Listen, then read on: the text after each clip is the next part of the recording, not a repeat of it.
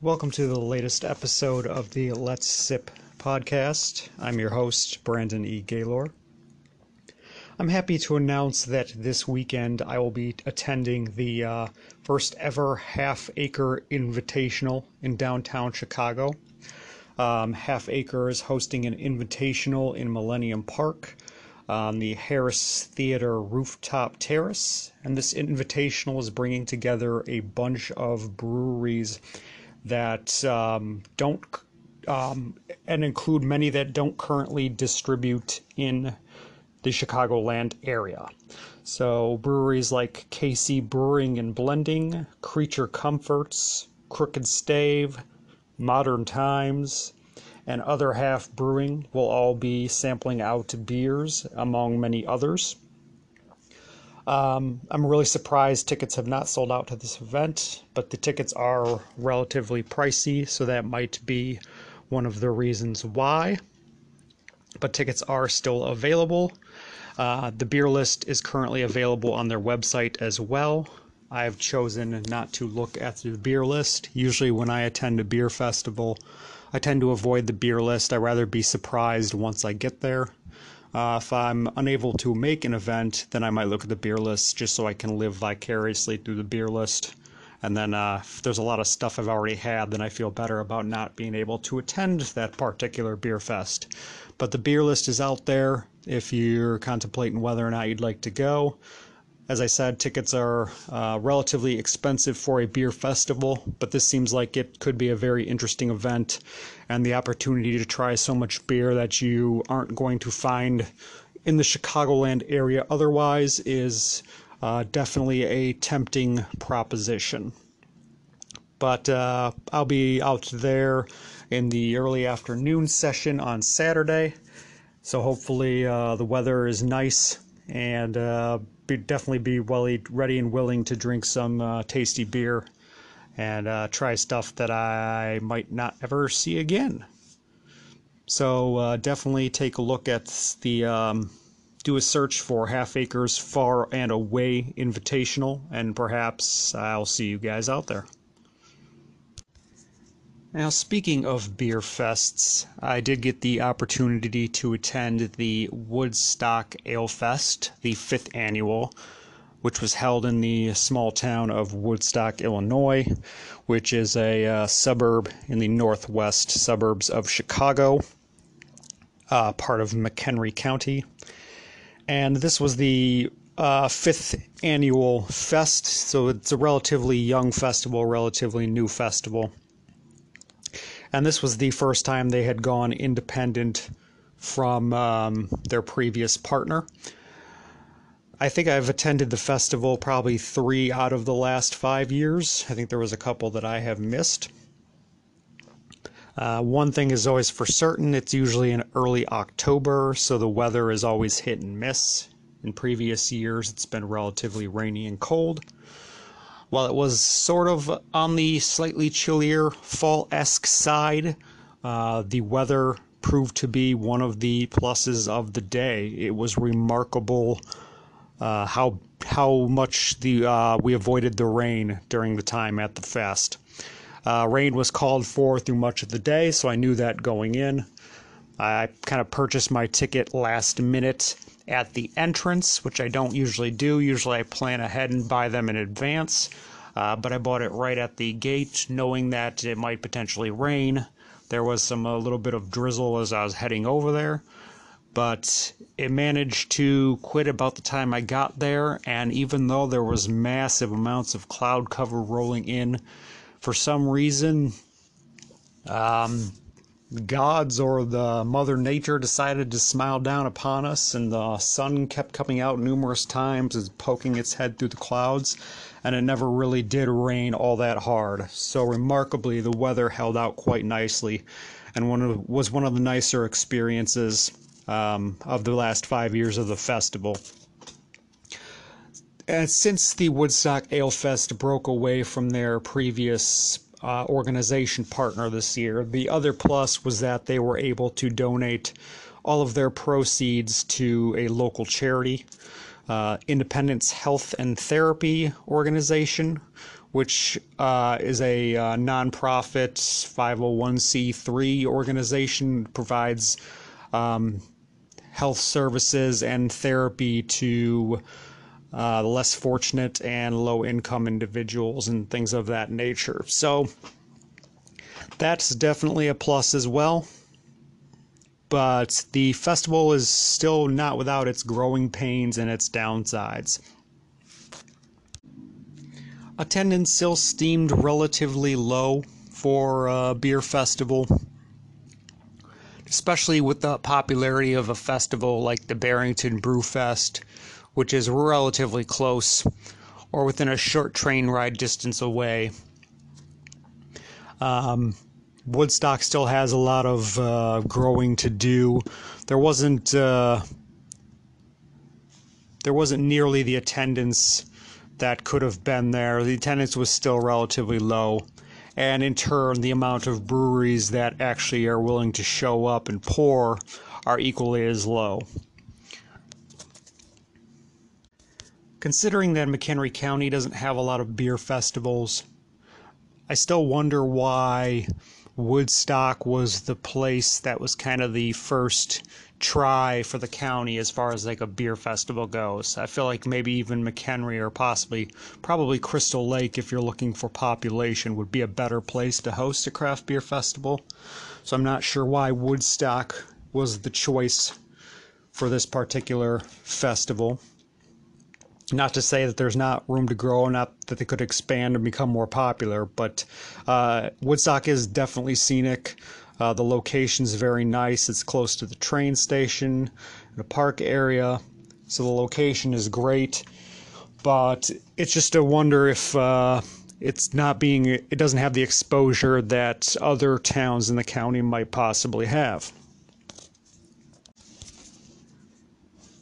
In past years, the festival has stuck to a theme of bluegrass music, and they've continued this tradition into 2018.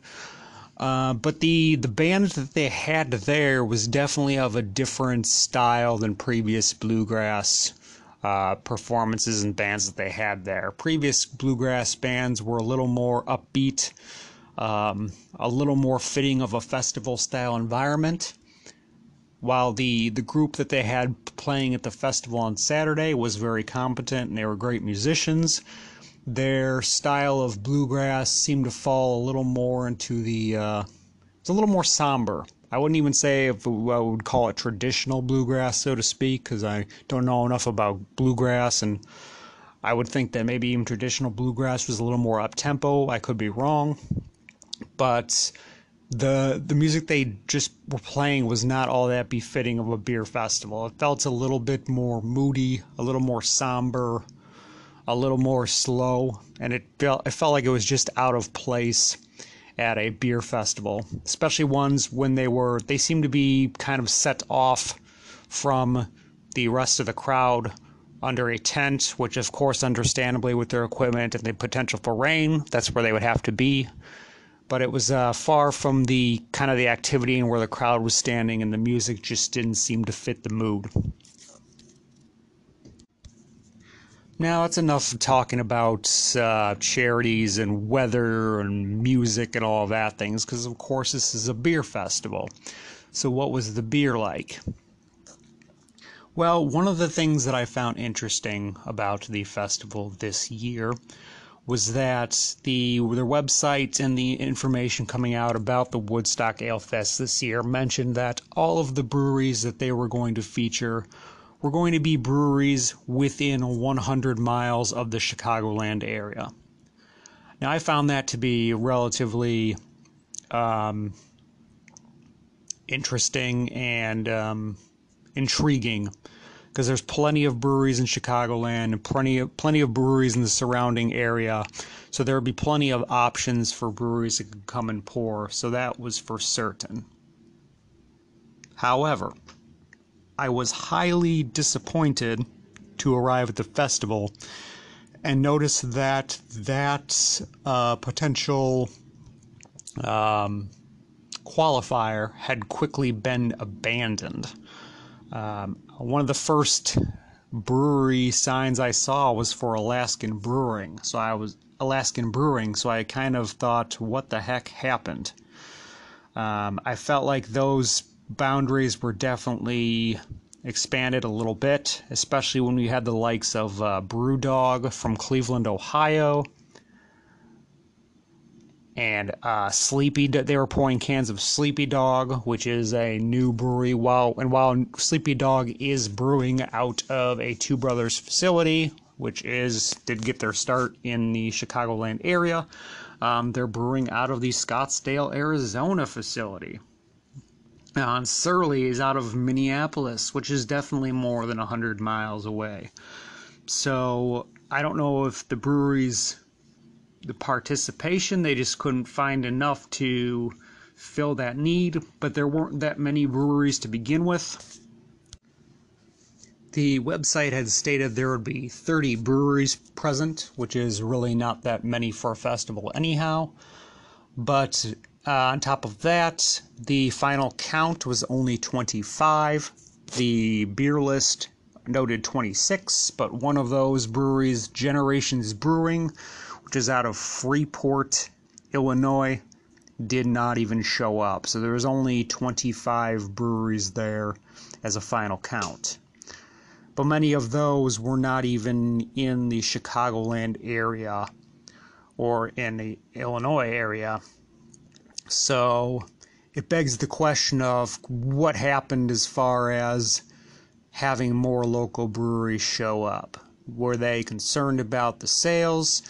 Were they concerned about the crowds? Did they feel it was not worth the effort? Because there wasn't a lot of Chicago brewery participation. This is not all that surprising because that's how things have been in previous years. But with the change that they were only going to try to feature local breweries, I would have hoped for the best and thought they would have been able to bring in more local breweries and breweries out of Chicago, but that did not seem to pass. Even a brewery like Half Acre didn't even have a showing here. Revolution did, but they still have a large distribution presence. And where most of the local stuff, a lot of the local stuff that was provided seemed to be stuff that was only provided because of access for the local distributors. So while I was slightly irked that they chose to incorporate a lot of breweries that were not even local anymore, I tried to make the best of the situation, and I went looking for something that might be special being served or something unique being poured. It was nice to see that the Lakefront had the Imperial Pumpkin. I did not grab a pour of that because I just had it when I was at the Lakefront Brewery in Milwaukee last week. But it was nice to see that on tap to be sampled. And I did notice that Brickstone was pouring the Dark Secret, which is their Imperial Stout with barrel-aged coffee. However, I was quickly dismayed when I realized that the Dark Secret was being poured from cans and not from a tap handle. And since I had worked in the retail beer business as of recent, I do know that the Dark Secret recently had come of being out of code, as you would say, or expired, or past its freshness date. So I was pretty concerned and pretty certain that the beer being poured there was probably expired and not of its freshness quality, because unless they happen to brew another batch recently, which I doubt because the Dark Secret cans did not come out all that long ago, I'm pretty certain that the Dark Secret being poured was old stuff. So my hopes were shattered relatively quickly, but I did not let that dismay me. I moved on. So Surly is out of Minneapolis, Minnesota, which is about 300 miles or so away from the Chicagoland area. But Surly still has some decent beer, and so I went over to check out the list. I saw that they were pouring Todd the Axeman. But once again, they were serving from cans. An easy pickup from the distributor. So before the gentleman who was volunteering and pouring out the beer served me any Todd the Axeman, I asked him politely. I said, at the risk of sounding pretentious, could you possibly look at the date on the bottom of the can and tell me what date it was?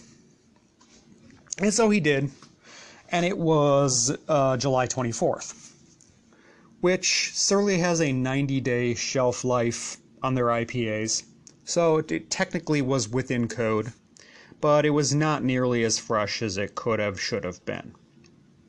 It was funny because the gentleman likes a lot of hoppy beers, likes a lot of IPAs, and he told me he always looks at dates on cans and things like that. He never thought to look. So the Todd was tasting decent enough, but it could have been a lot fresher, and I felt like the hops were starting to fall off a little bit, so it's understandable why they would have that 90-day shelf life. I experienced similar issues when I recently poured for the Beer Hoptacular. And to be honest, at a beer festival, after a few beers, everything starts to kind of blend together, so you can't really taste the nuances between different beers anyhow. But I can't use that as an apology for serving beer that isn't fresh. That's no excuse. But at least for the particular audience you might be serving at a beer festival, not everybody is that nuanced or is looking for that in particular. They're just there to have a good time. They're not maybe as picky or, as dialed in as some people are when it comes to craft beer. So there's definitely a few things I can overlook. The one thing I could not overlook was the fact two particular beers that were being poured there. And one was from Goose Island. It was the Summer Hours Lager, the Summer Seasonal, which was, rapidly approaching its 6-month shelf life, as it would be because it is a summer seasonal. A summer seasonal being poured at a fall beer festival. You should have definitely had at least the Goose Island Oktoberfest or something else poured. So that was absolutely grievous and ridiculous. The other one was to see Bell's Oberon being poured. That too would be just about hitting the 6-month shelf life if it's not already just past the 6-month shelf life. Bell's Oberon is also a summer seasonal, except for certain states that are in the south and have a much milder climate year-round.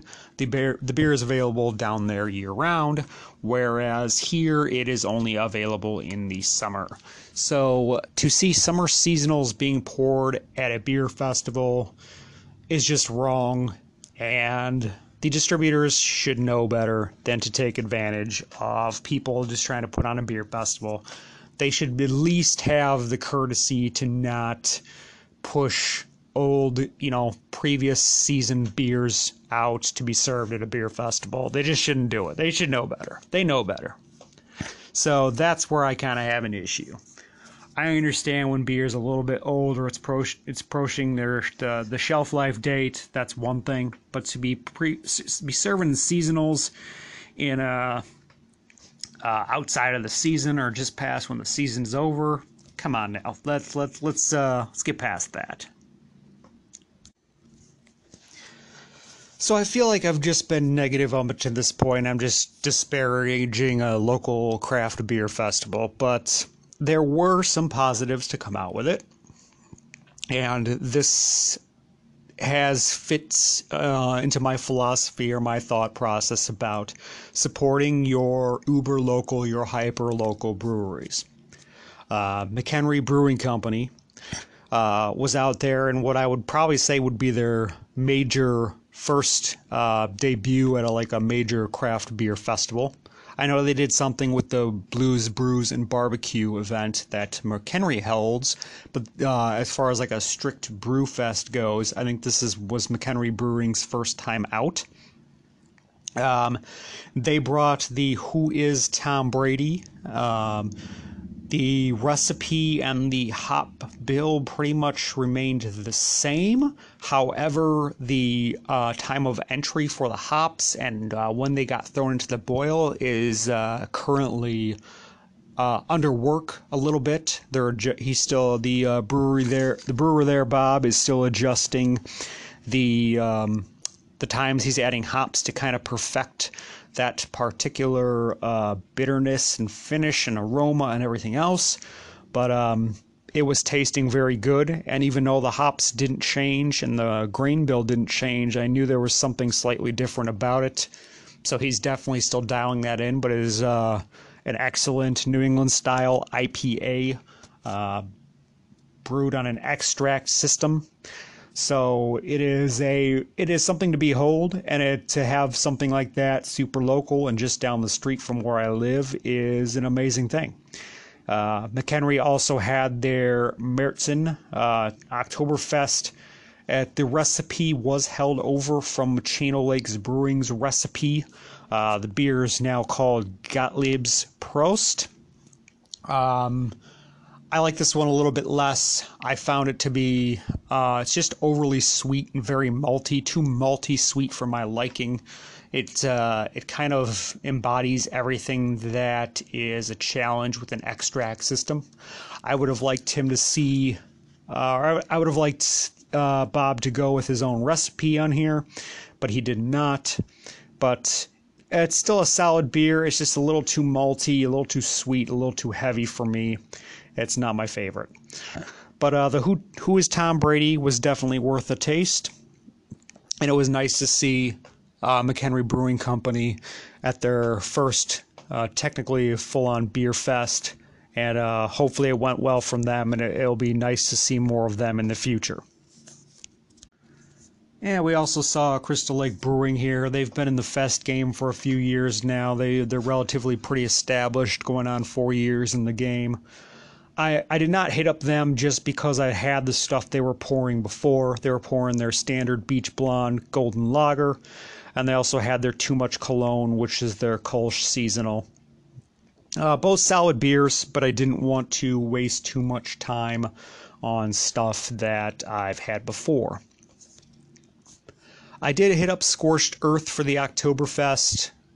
It was nice to try their Oktoberfest. I'm not sure if I've ever had it before, but Scorched Earth always has solid quality stuff, and their Oktoberfest was no exception.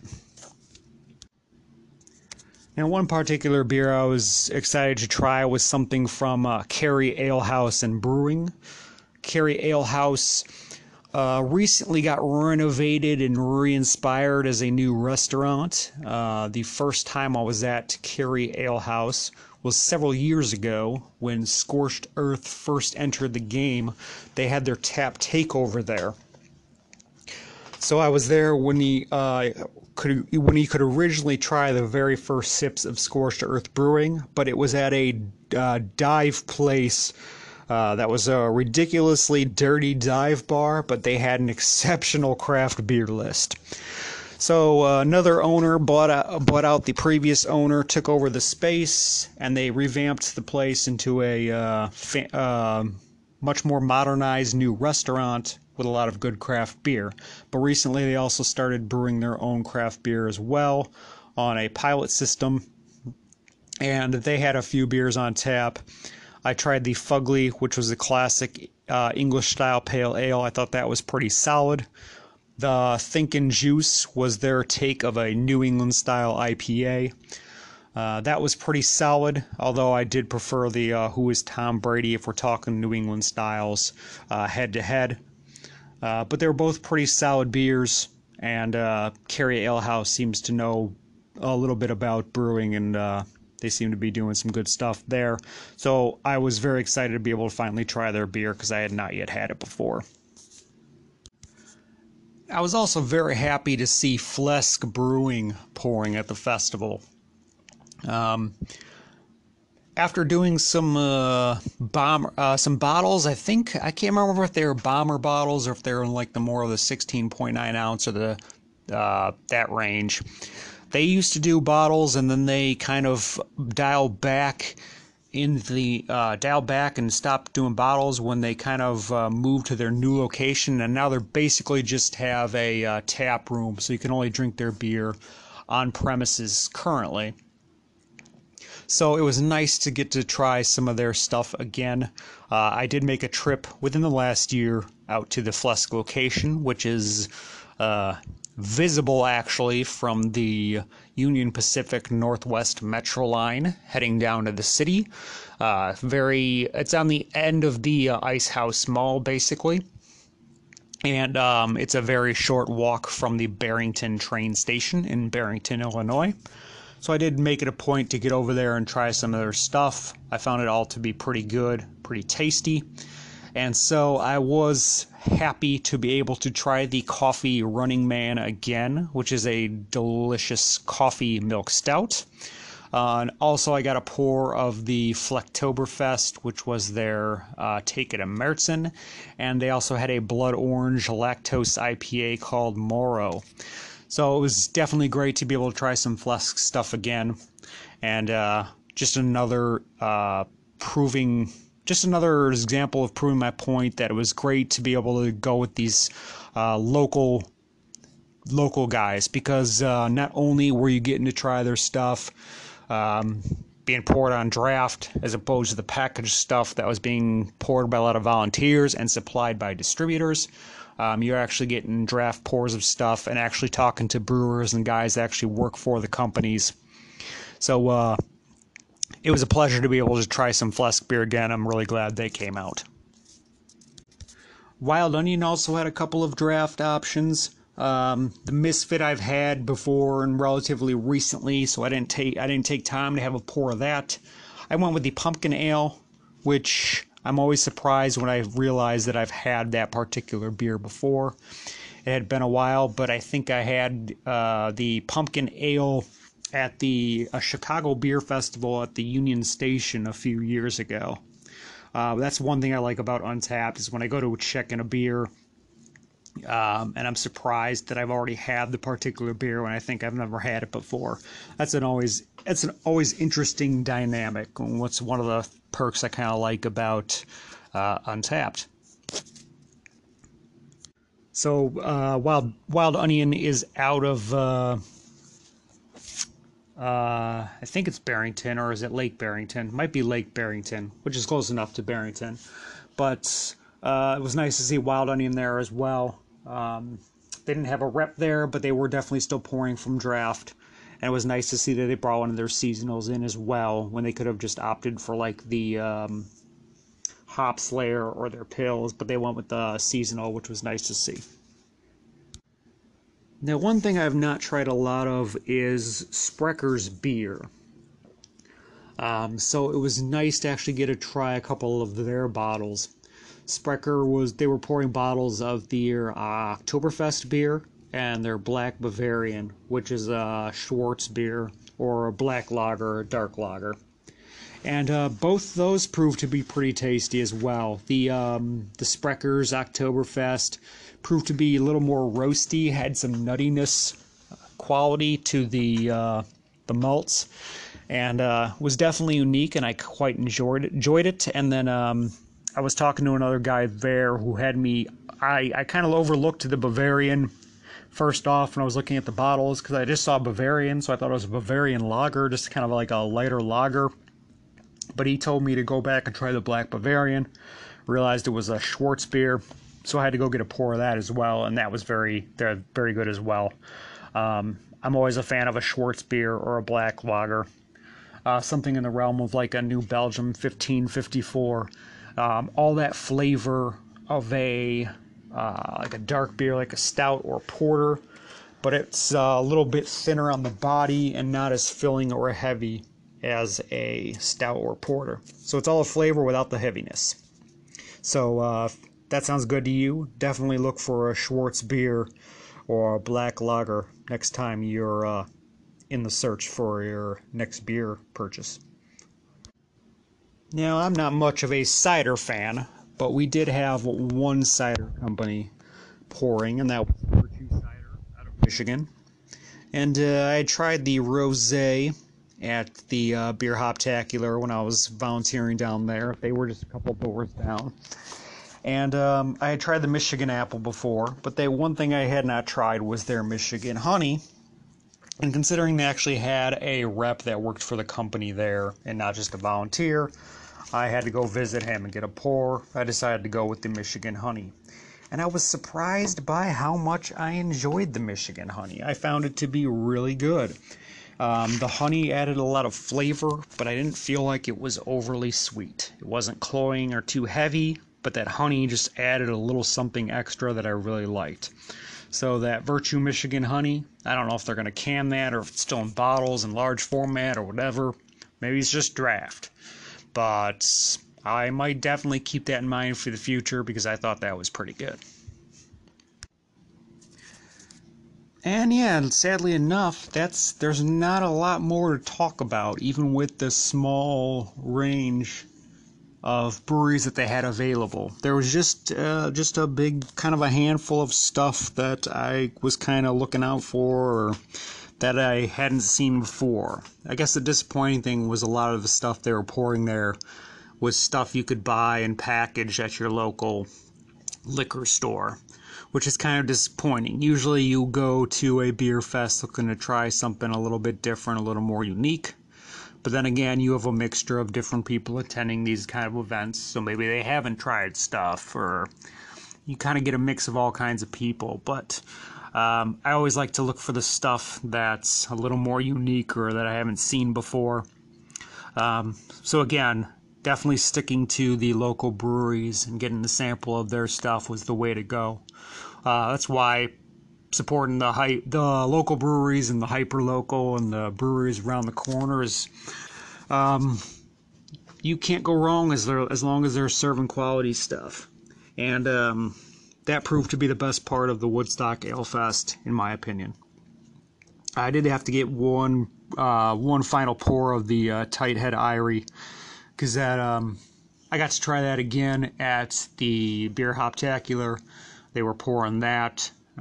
Was reminded of how solid of an IPA that is. So one of the last beers I had to go run and grab was another pour of that Irie before they sounded the alarm and cut off the taps.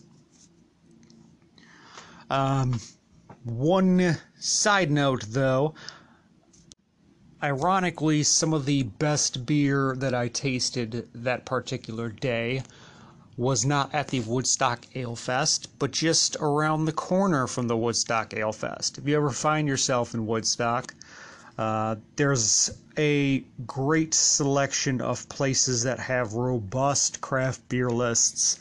And for being a small town, it's still a small downtown atmosphere.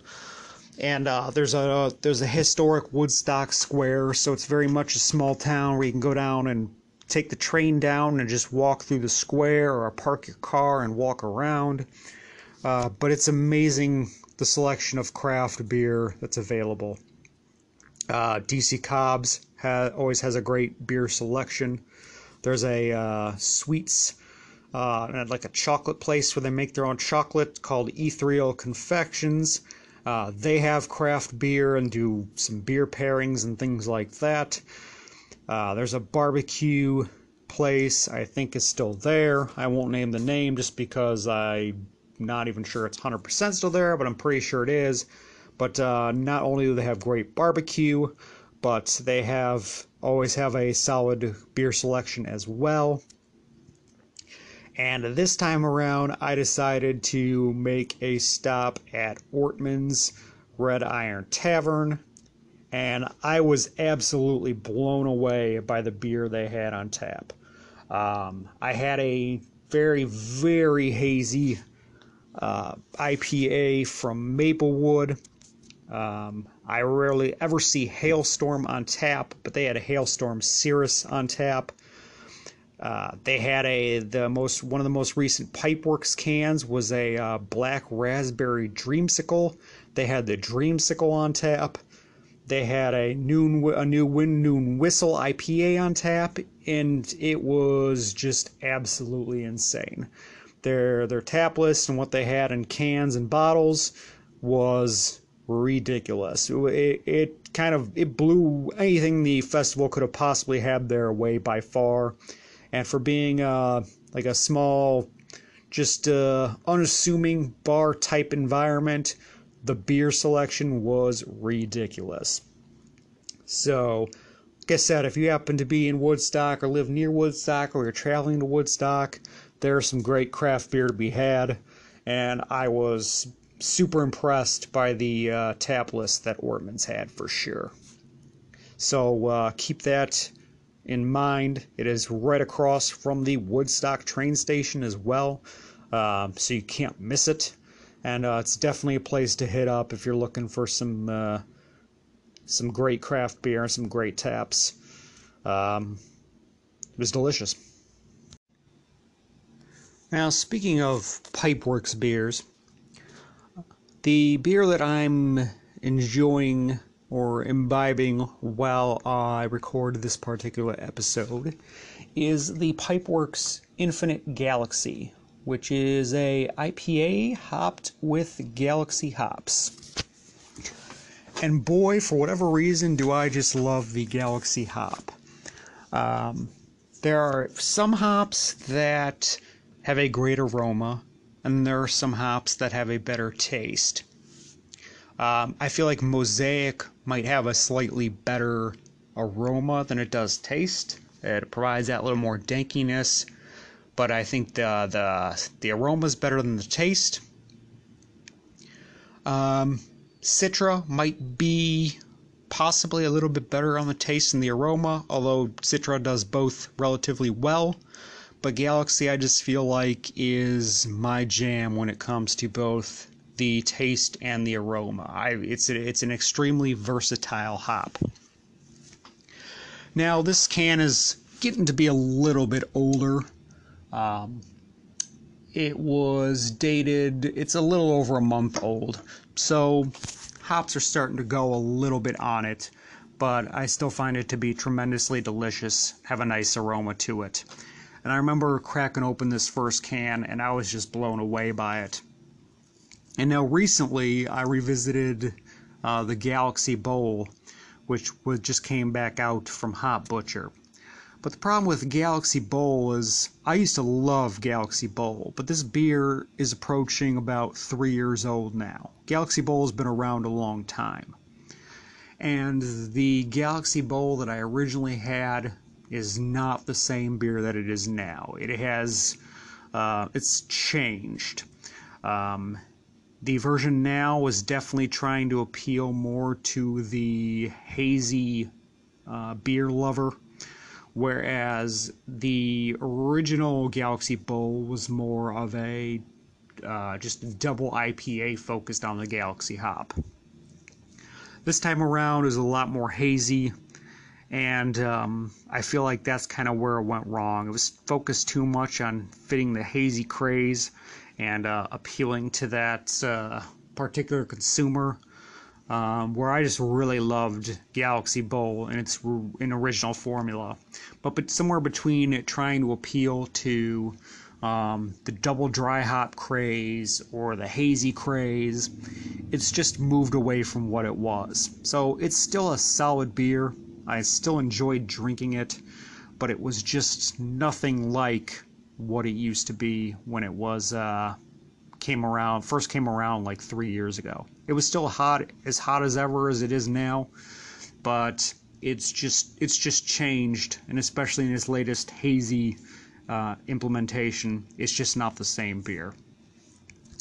So to kind of put that toe-to-toe up against the Infinite Galaxy, I don't like to put beers head-to-head all the time, but the Infinite Galaxy just wins out on this one with the Galaxy hops. Pipeworks has been less concerned so much with trying to fit the hazy demographic, and they're just consistently making their versions of solid, super hoppy, drinkable IPAs. And the Infinite Galaxy is definitely no exception when it comes to that book.